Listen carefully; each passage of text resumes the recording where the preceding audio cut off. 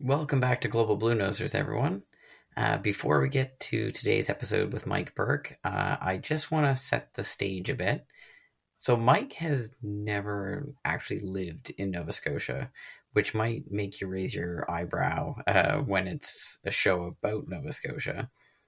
So, if you haven't listened to episode 1 of Global Blue Nosers, you might want to actually go back and start there.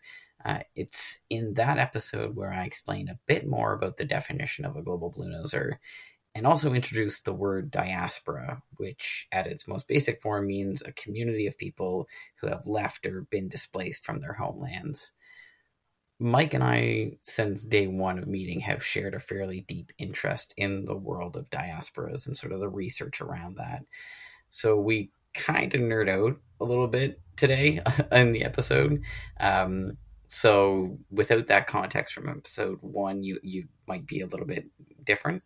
But I think everyone should know more about diasporas, and especially Nova Scotia's diaspora. It's the entire reason why this show exists. So that's some context going into the show today. I really hope you enjoy our chat. I know I had a lot of fun with it, as I do every time I talk to Mike. So let's get to it.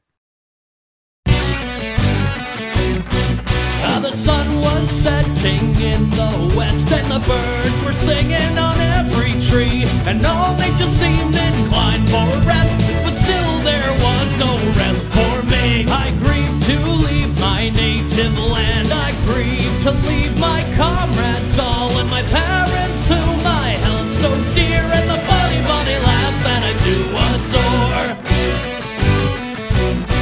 So farewell to Nova Scotia, the sea-bound coast, Fletcher mountains, dark and drear I be. For when I am far away on the briny ocean tops, will you ever heave a sigh or a wish for me? Will you ever heave a sigh or a wish for me? Will you ever heave a sigh or a wish for me? Hey everyone, welcome back to Global Blue Nosers, the podcast about everyday people around the world whose lives have been shaped by the province of Nova Scotia. I'm your host, Sean Meister, and today's guest is someone who I've had the pleasure of getting to know over the last few years after he reached out looking for ways to support Nova Scotia companies. I still remember going into my first call with him and not knowing why he contacted me because I couldn't see any connection to the province in his profile when I started digging. So I very quickly learned that the bullet points on a LinkedIn profile don't actually tell you much. So Mike Burke is a partner at Washington-based law firm Arnold Golden Gregory, where he specializes in several areas, including life sciences. Interestingly, he also leads the firm's Ireland and Northern Ireland practice, where he advises Irish companies on growth and expansion in the U.S. market. And we're going to get into that in the chat today. He's also a Scotians Global Advisor with the provincial agency Invest Nova Scotia, where we actually met, and where he does something similar on a volunteer basis for Nova Scotia-based companies.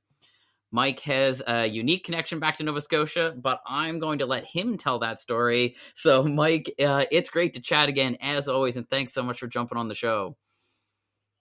No, Sean, great. This is great, and thank you for the chance to do this.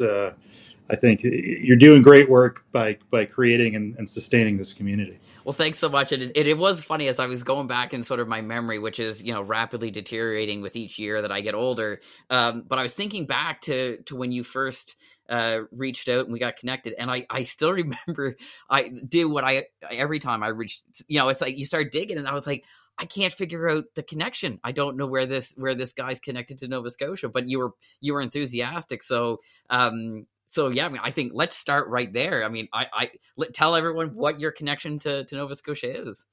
I can identify it on a map. No, I'm just no, it's you're right, because if you asked anybody that I work with professionally or like anybody at my firm, they'll say, "Oh yeah, Mike's the Irish guy," which is true. But I do have on my paternal grandmother's side, we've had relatives in North America since for a long time, 1600s. And like a lot of those folks, they didn't really pay much attention to borders. So they moved, Massachusetts. At that time, Maine was still part of Massachusetts, Nova Scotia, Newfoundland, and then down. I mean, we do know that I've got one relative who was both at Louisburg in the 7 Years' War, and then at Signal Hill in St. John's at the end of the 7 Years' War. So, and that's sort of, from what we understand, he was given a bit of land in Nova Scotia as, I guess, the reward for fighting in the war. We're not quite sure when he left. It's one of those things. Our family is not really good on keeping dates or records, so we know it's there. And with our luck, we probably owe back taxes on it. And, so that's sort of it. And as a consequence, there's some folks in the family that emigrated into, and I say North America, but because at the time they immigrated, there was no Canada, there was no United States. It was all British North America. And that little piece that belonged to France for a while. So for you growing up and everything, knowing your family history, did you have an awareness of that Nova Scotia connection? Yeah. I mean, I just remember we would go frequently to Nova Scotia for vacations. And, my father was always one, he loved driving the Cabot Trail. And my father, I think, if he hadn't been such a good salesman, he probably would have been a history teacher. And I tell people if I had done better in college, I would have been a history teacher instead of a lawyer. But, we definitely got the sense because, my father always made it a point to stop at places like Louisburg or stop, talk about the history of the family in connection with the place. And, we still do that. And, it's, I take my kids, for example, to Ireland, and I can point to places that, where my family was from.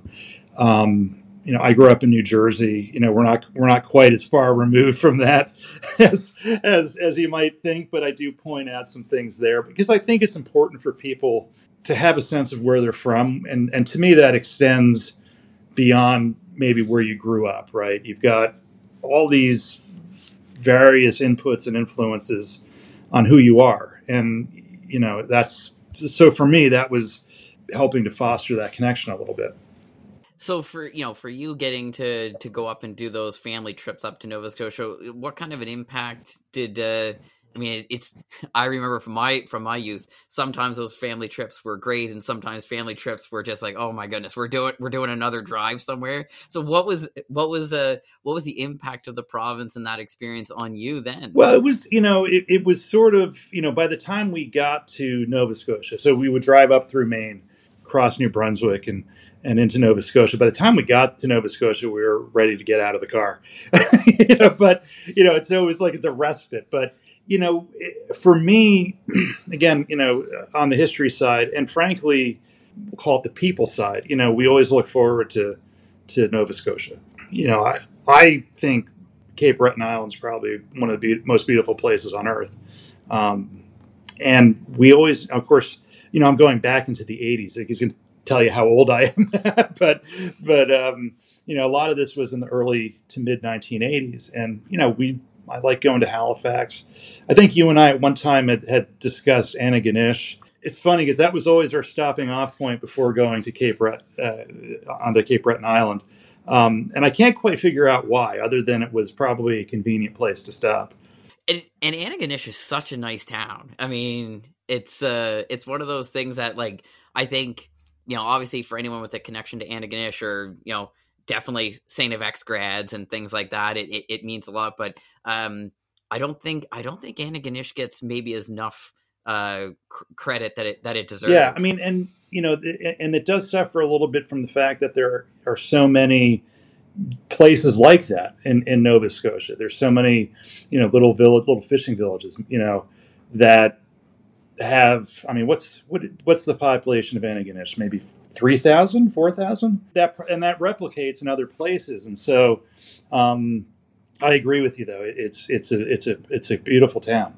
And it's got that different look to it as well. I mean, I think it's, as a university town, I mean, St. FX has a big impact on it, but I know for for my wife being from Ontario, she always feels like Antigonish has that feel of a lot of the smaller towns in Ontario, but similarly, kind of like some of the New England towns and everything. It's a little bit different than some of the other towns around Nova Scotia in terms of even just the feel. Yeah, I think that's right. I mean, I think that thread does go into New England, and you start seeing towns like that in Maine or Massachusetts, and it's I mean, it's obviously a common ancestry there.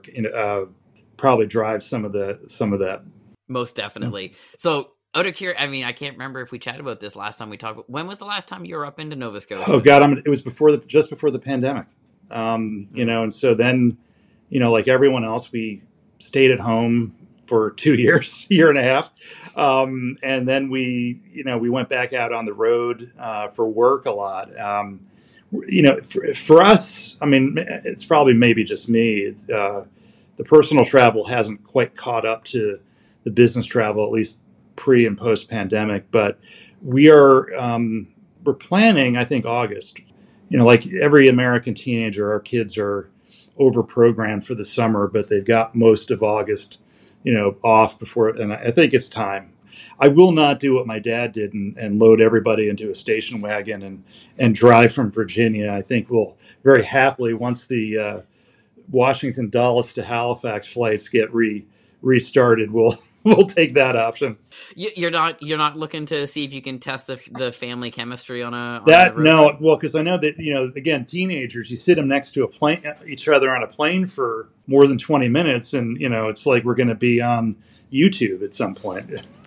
This is good for me to know. My 6-year-old still is very eager to be around us and spend all that time, but I don't know if I'll be wanting to do road trips with her once she gets into the teens. Yeah, I will say though, I mean, I'm probably too harsh on my kids, but they're great to travel with. But when you get them together, and it's always over a video game or something. That's what I don't understand. Is somebody did something in a video game that the other one's really upset about. The really important things in life. That's right. Yeah. I mean, if video games were the only thing you and I had to worry about, I mean, it would be great. What a beautiful existence that would be. Exactly.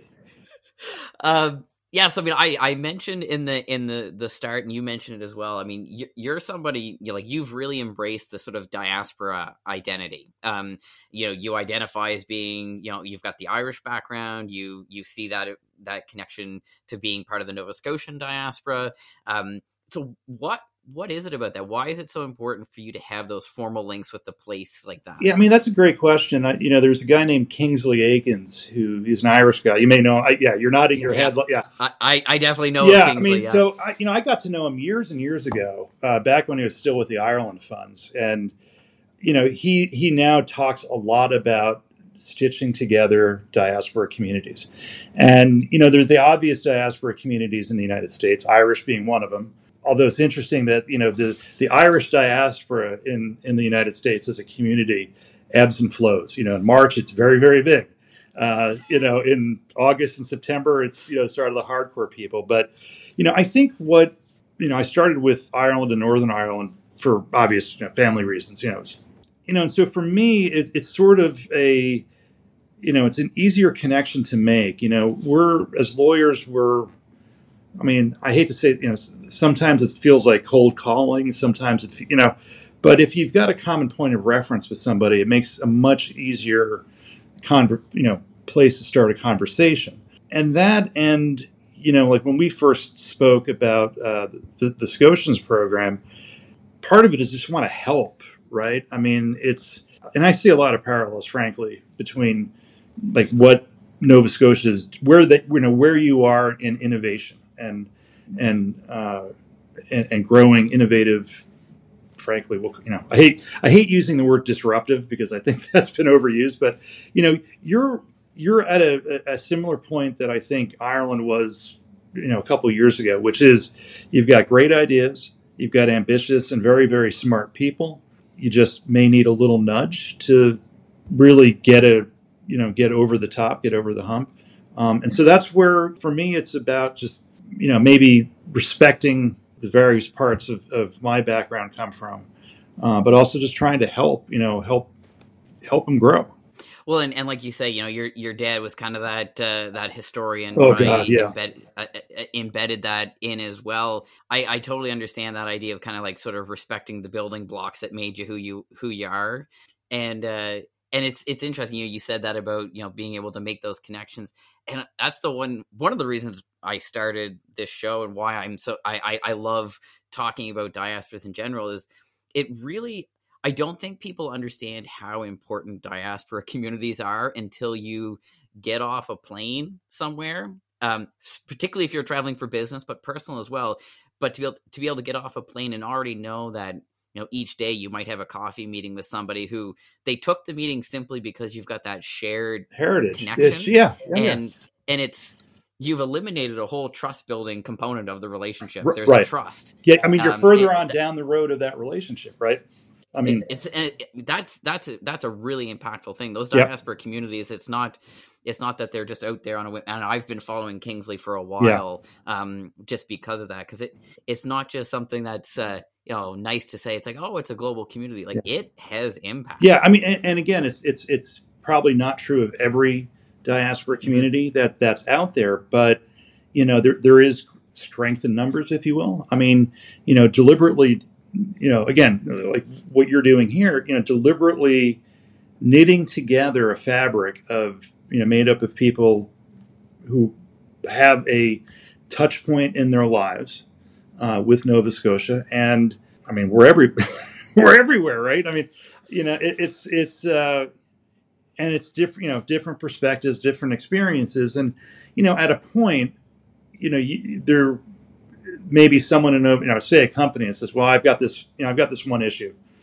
Somebody in the network, somebody in the diaspora has probably dealt with that in the past, right? And that's part of the value.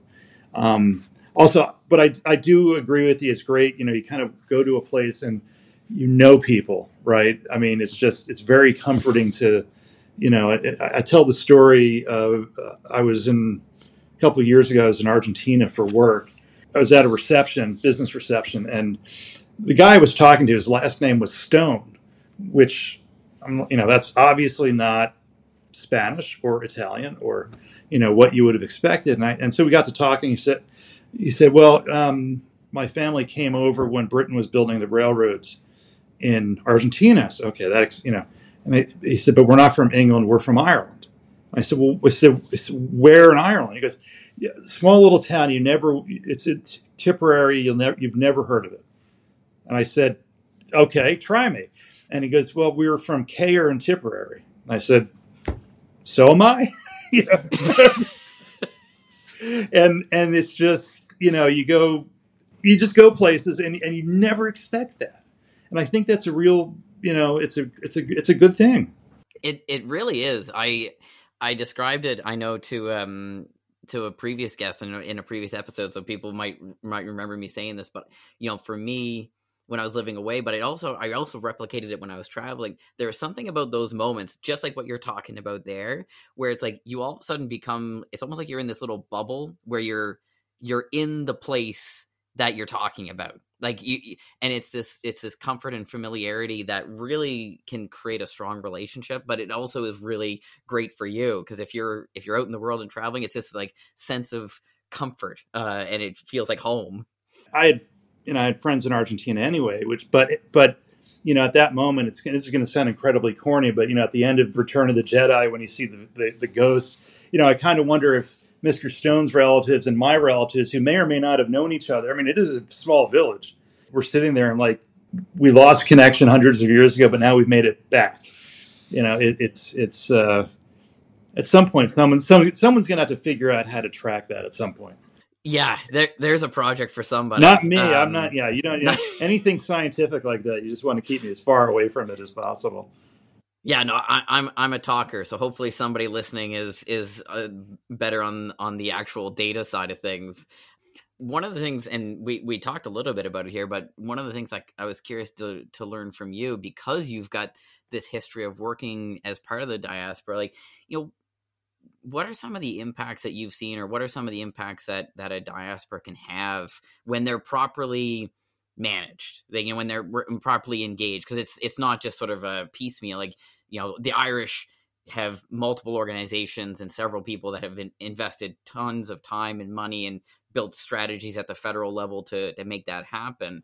And I would almost say that, the Irish diaspora is almost at the point where they got too many groups out there. But you're right. I mean, there's, at least in the Irish diaspora, for any sort of interest or need, there's a group out there for it. You mentioned, I work in Washington normally, and there's different lobbying groups that are focused on Irish specific issues. There's a group in Congress that calls itself the Irish or Ireland Caucus. So it's there. So I think if they're run well, and that's the key, because it's really you can probably break up a diaspora into multiple groups, but you've got the casual diaspora, which is we're both Irish, or we both have this connection with Nova Scotia, and that's it, right? That's the end of the conversation. But the individual has to nurture that. If you want to leverage it, you've got to really invest in it.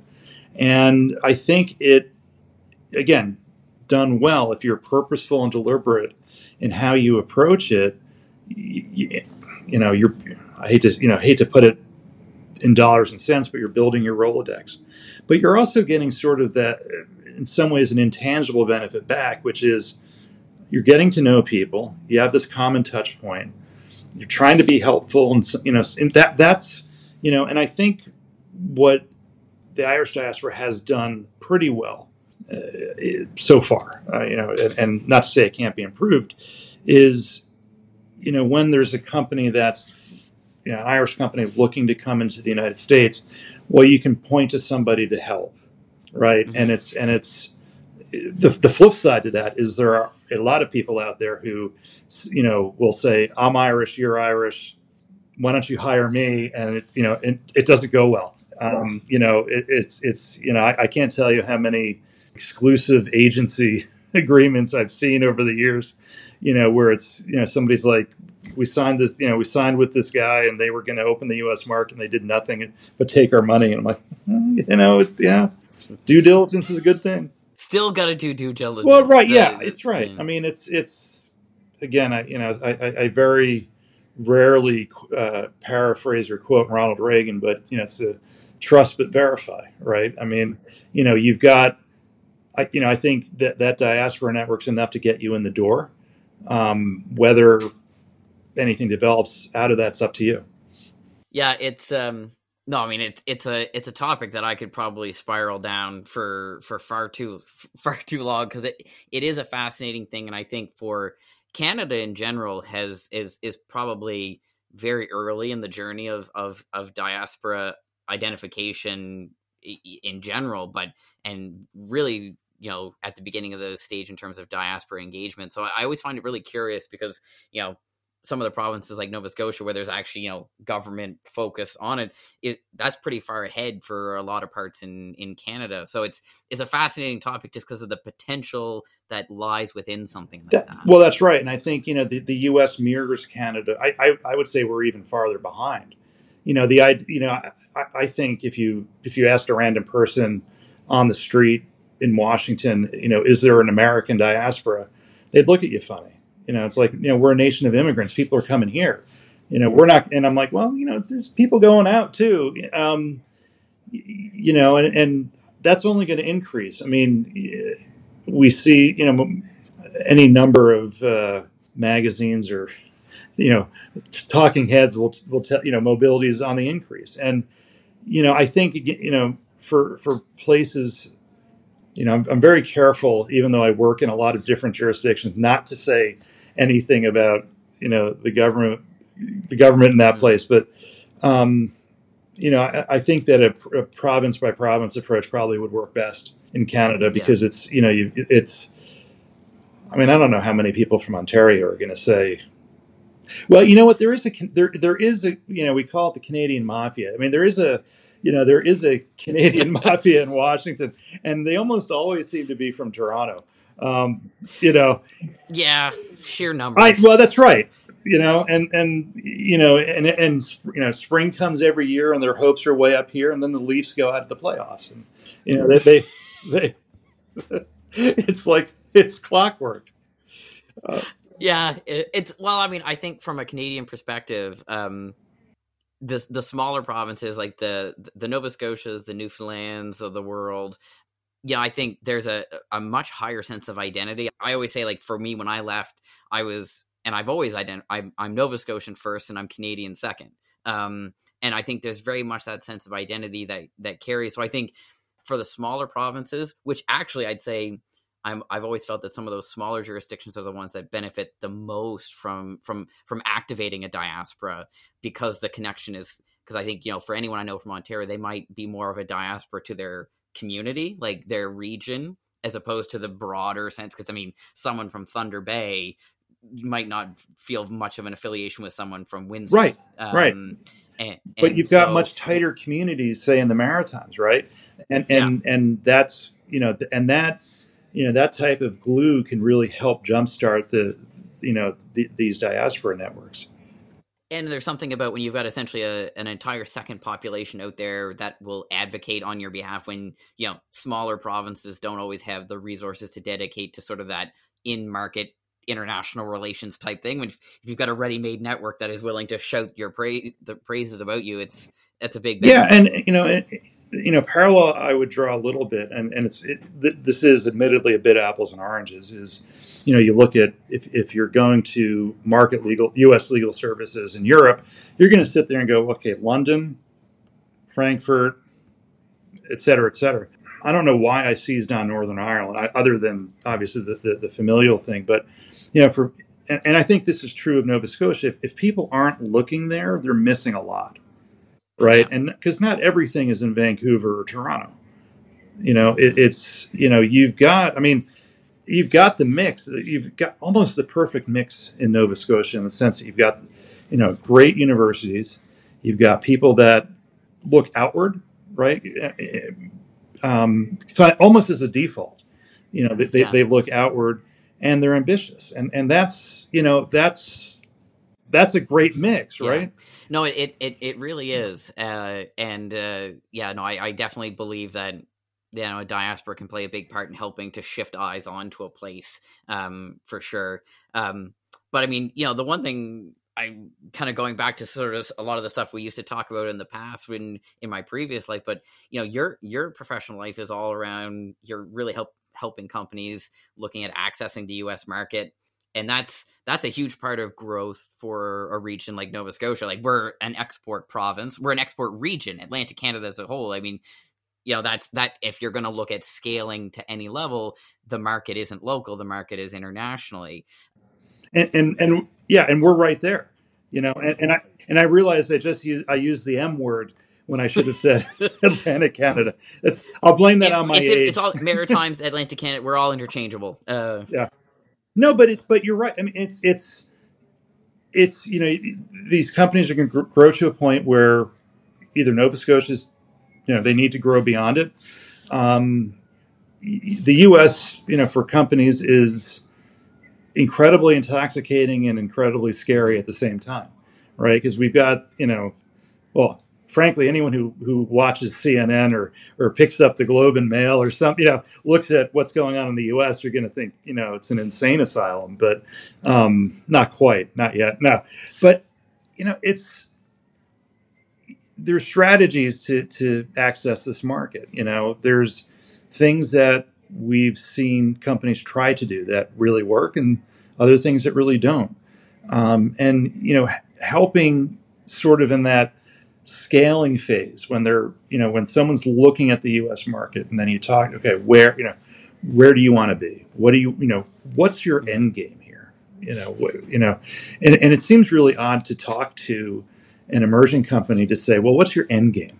And obviously that's going to change. What I say is, we're not going to hold you to it. What's your vision 10 years down the road, and how does the U.S. market fit into that?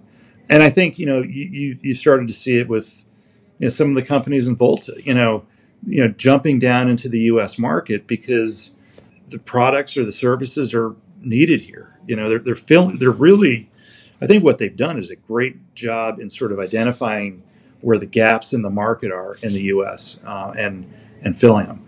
And so I think that's, That's And from your perspective, when you're working with companies, say out of the region here or out of Northern Ireland or something like that, what are there sort of common things, especially because a lot of actually Northern Ireland and Nova Scotia share some things too. You've got a very large small business community that are looking to sort of activate on exporting and stuff like that. Are there some common mistakes that for you when you come in as that diaspora person that's willing to kind of help them out and have that soft spot to give them? Are there any things that you're like, okay, you need to watch out for this because we've seen it? Yeah, I mean, there's a couple of things that really pop into mind, and for me personally, that it's that SMEs. I mean, I've always felt those were the exciting companies because they're going someplace. Not to imply that big companies aren't, but we can. Yeah, that might be a whole other podcast. We'll get into that. Yeah, because one of the things there's when someone says, well, we're going to go to the US, if they haven't thought through where, right? Because the US is a single market, but in reality it's probably 6 or 7 or 8 different markets, right? I mean, New England is different than the desert Southwest. And if you're a company that's thinking you're going to conquer the US in one fell swoop, that's great. I mean, ambition's great, but the reality is it's going to be a step-by-step thing.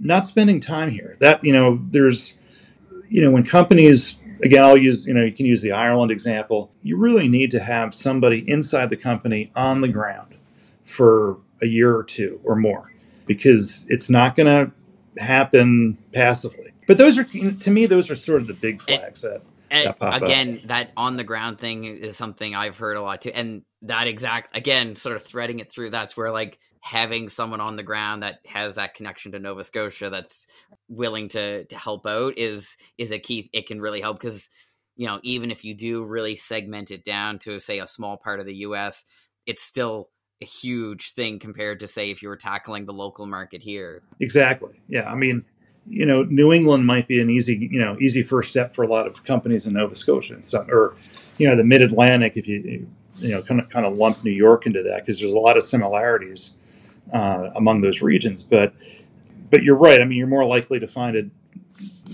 blue noser in those places than you are in. No, I don't want to say California because everybody goes to California. But West Texas, and I don't. Probably not a lot of blue nosers over there. But yeah, it is. And again, I think it's that how can you help?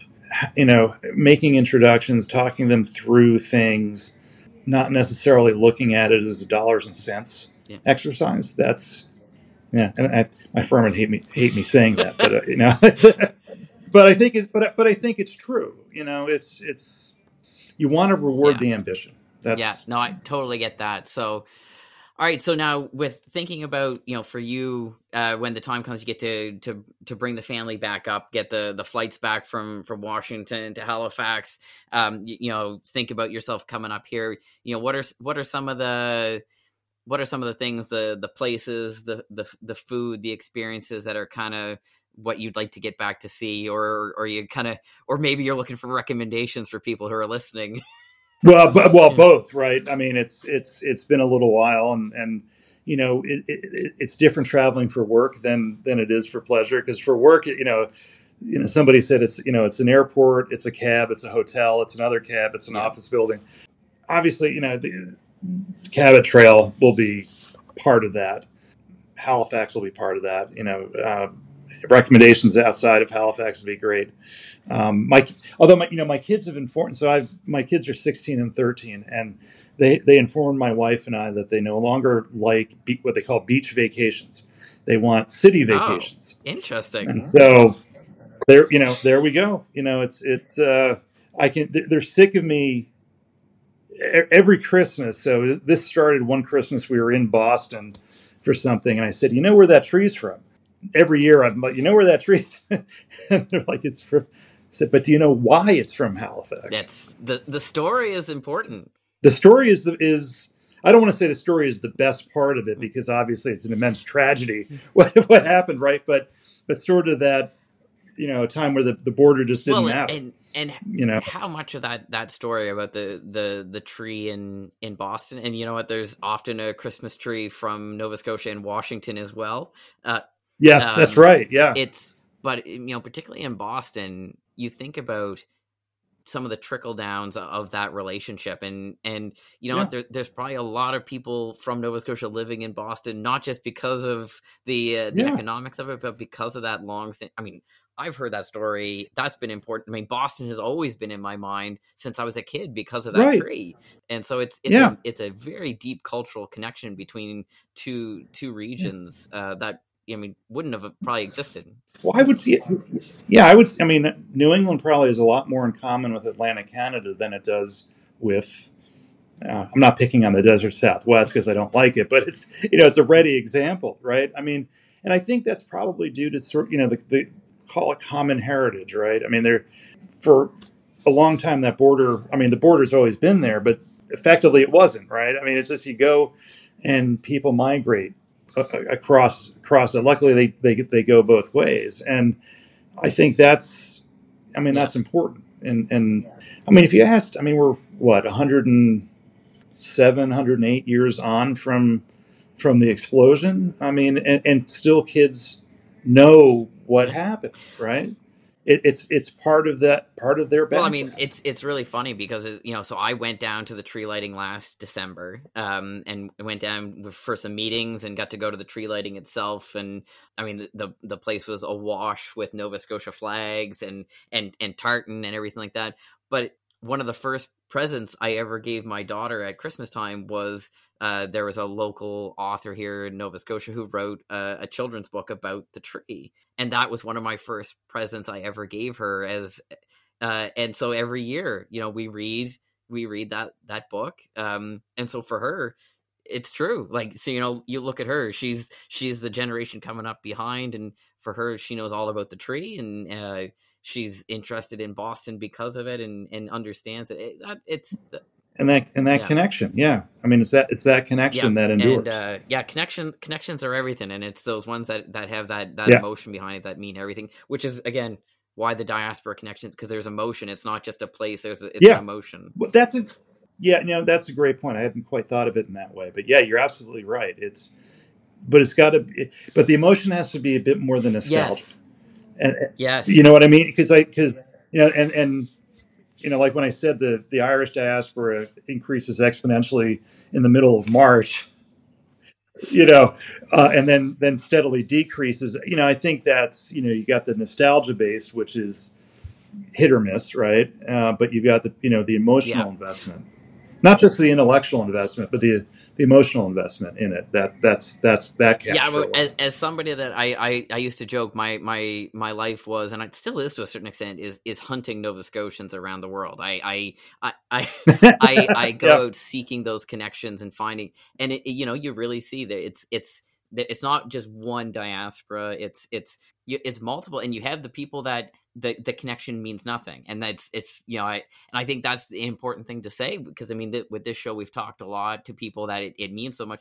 There's going to be people, I mean, everyone's an individual. There are going to be people that don't feel that emotional connection back. I think Nova Scotia and places like Ireland and stuff maybe are a little bit higher on the percentage of people that do. Then there's the hardcores, and then there's the middle, and it's tapping into the emotion, but with intent, and with.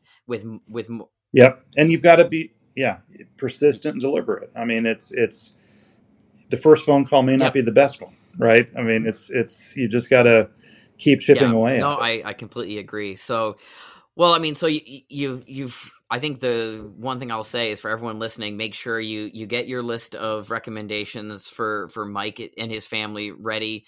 I live outside of Lunenburg. I'm putting Lunenburg high on the list. I know. Well, you keep posting those pictures on LinkedIn. It's like I said earlier. They should just go ahead and make you the official Nova Scotia guy instead of the unofficial one. But every time you post those pictures, I'm like, he lives in a beautiful place. Why am I here? Well, you just perfectly defined what I'm trying to do with those posts. But no, so I'm first to market. So here I'll say Lunenburg has got to be behind but the sort of the whole South Shore region. But I mean, you can never go wrong going, up to Cape Breton. That's been probably one of the biggest joys for me since I moved home from being away. Growing up, we didn't go to Cape Breton. We sort of stayed in our area. It was right there. We were farmers. Like, who was going to leave the farm to go on a vacation? Who's going to look after the cows? But we stayed in our own backyard. And like, why would we go to Peggy's Cove? Everyone from away. And coming home, I got to kind of rediscover. And Cape Breton, an annual trip to Cape Breton has been sort of like the biggest addition to my life. To really see what that island is all about has been spectacular. So yeah, I mean, you can't go wrong there. Obviously, Halifax. You were here before the pandemic. You won't even recognize. Yeah. Well, I know. Yeah, my oldest one is starting to look at colleges, and he gets mailings from Dalhousie, and I hope I'm pronouncing that right. You did, but and it's sort of you do have that moment of maybe we could send him to school in Canada. It's. But again, it's we might sneak in a campus visit at some point. But yeah, I mean, I would imagine we're going to be spoiled for choice and try to cram in as much as we can in a week or so. It's never easy. I'd say definitely check out what you can get to see some live music, ideally at a pub somewhere. Those are the best ones where they happen. And also, especially in Halifax, check out the food scene on the restaurants. That's been just had. That has gotten exponentially better. As we're recording this, just earlier this week was when sort of Canada's top 100 restaurants came out, and a couple in the top 100 were in Halifax. But interestingly, in the top 10 new restaurants in all of Canada, 3 were in Halifax. So, oh wow, that's punching above your weight. That's more than any other city in the country in terms of new restaurants. 3 of them were here. So it's one of those places that it just keeps evolving and getting better every year. Normally, I ask people the ideal 24 hours, but I'm going to do it different this time.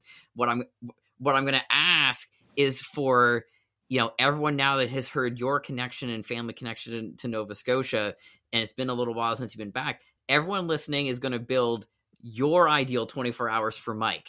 And I'm going to link to your LinkedIn in the show notes. So everyone connect with Mike and see if you can inundate this poor guy's inbox with recommendations for how to spend the days in Nova Scotia. Cause I think, like I say, you've got a unique connection to this place. And I think the best thing that Nova Scotians can do is to just shamelessly feed that connection for you.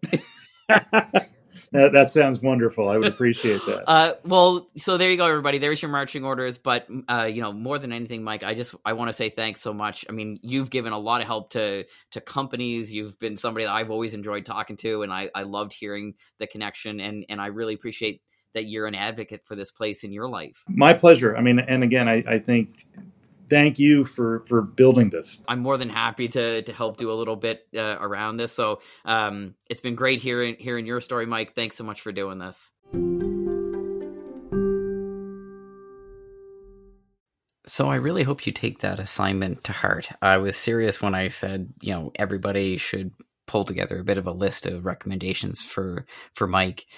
He really is a great guy, and I mentioned it in the episode a little bit, throughout the conversation, but he really has done a lot to help a few companies that I've referred to him over the years, and he's got a genuine interest in doing that. So I think for all of us, let's make his trip back to Nova Scotia, the first one since COVID hit, as amazing as we can. So check out the link to his LinkedIn profile down in the show notes and connect with him and send a note over. But I also wanted to just talk about just the whole concept of how Mike came to become part of sort of this global Blue Nosers community, which I've been amazed since day one. The very first conversation I ever had with him, this was a guy that sought me out. He wanted to give back to Nova Scotia, and it was all because he sees Nova Scotia as being part of his story. Never lived here or anything like that, but it's part of those building blocks that make Mike who Mike is. And so he feels a need and a draw to give back. I think that's fascinating. And I think it really shows the full potential of a diaspora, of a community like Global Blue Nosers, of people with direct or even indirect ties back. The Irish, Mike is part of that, obviously. The Irish have done that really well, where someone can be multiple generations removed, but still see themselves as being Irish, but also see themselves as being part of a broader Irish community and to be active in that. And they do a lot around tapping into that community to help companies through economic development, philanthropy back home, and just building culture and awareness around the world, around Ireland. So I think it's really fascinating to hear the story of someone like Mike, and to hear, him talk a lot about where some of it came from in terms of what he does for Ireland, Northern Ireland. It's for anyone that starts to kind of get down the path like I do on diasporas. It's people like Mike that represent the potential that you just didn't think about when you started down the path, the multiple generations down the road that feel that same draw to give back. So we're really lucky. We're really lucky in Nova Scotia that we have that impact, and that people are proud to have our province as part of their ancestry. And so good on Mike for seeking out those opportunities to give back. He continues to give back to this day, and probably will continue for as long as he can. So really fascinating. I love talking to Mike for many reasons, but just hearing him talk about why he wants to give back is always one. So yeah, so I rambled on a lot about that because this really does get to sort of a whole side of me that people that know me know that this is a big thing for me, but Mike always seems to bring that out when we start chatting about it. So hope you enjoyed the show today. Clearly I did, in terms of recording it. And yeah, thanks for stopping by. Global Blue Nosers is a Some Good Media and Entertainment production. It's hosted, edited, and produced by me, Sean Meister. All the music used in the show is by Lunenburg-based band Black Matilda. You can find the show on Instagram, Facebook, and LinkedIn, so give us a follow. And if you enjoyed the show, I'd really appreciate a 5-star rating, and also why not leave a review on whichever platform you listen to the show. Thanks for listening, and I can't wait to welcome you back again next week.